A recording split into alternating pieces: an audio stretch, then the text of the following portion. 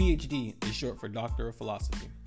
This podcast shares tips of real-life doctoral students who will eventually defend a dissertation at the end of their academic journey. Many of the tips featured on the podcast will be tips of my own as I make my way through my own program at Boston University. If you have been following the ride, thank you for tuning back in. And if you are new, welcome to PhD Tips. So when you sign up to a PhD program, no matter the concentration, you're signing up to do research. Like I mentioned in all of the PhD tips introductions, at the end of every doctoral student's journey is the defense of their dissertation.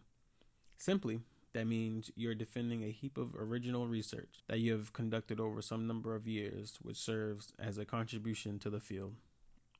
The key point to take here is heap of original research over a number of years. Through this time, you'll be referencing the work of accomplished authors, researchers, philosophers, and your own finding of research that you've conducted in the field to make a case for what you're attempting to argue. Over a number of years, you'll generate hundreds, if not thousands, of reference points along the way. How will you be able to keep track of all of them, especially since you have that habit of losing your wallet every time you leave the house? One simple word: Zotero. Zotero is an open source software that can be downloaded on Windows or Mac. We're in the 21st century. Many of the books that you have access to only at the library are now in digital formats. The days of lugging around a 3-ton backpack is no more. So the reason why Zotero is a lifesaver is because when you find a particular reference online, may it be a website, article, physical book, ebook, or this podcast, you can catalog it in Zotero for safekeeping. Publications I listed before are only a small subset of the entire list of items you can store here. What is really important and helpful in Zotero is the Google Chrome extension app.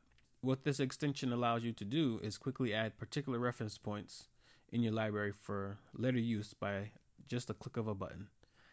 The metadata of the particular publication is pre-populated.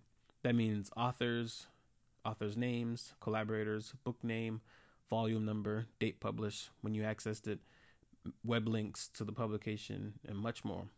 Over time, when you've accumulated a good number of references, your database will begin to function as a localized Google search.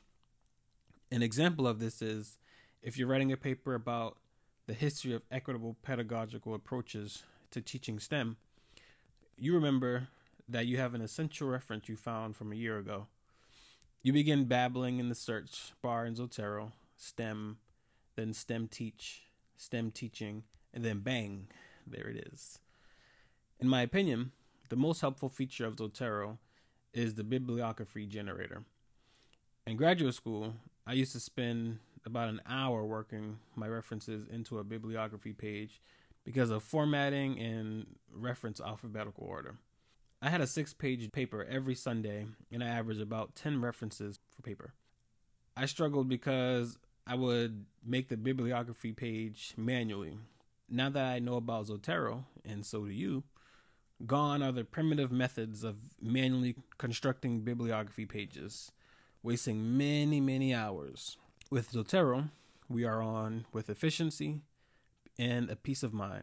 This is what you call organized research.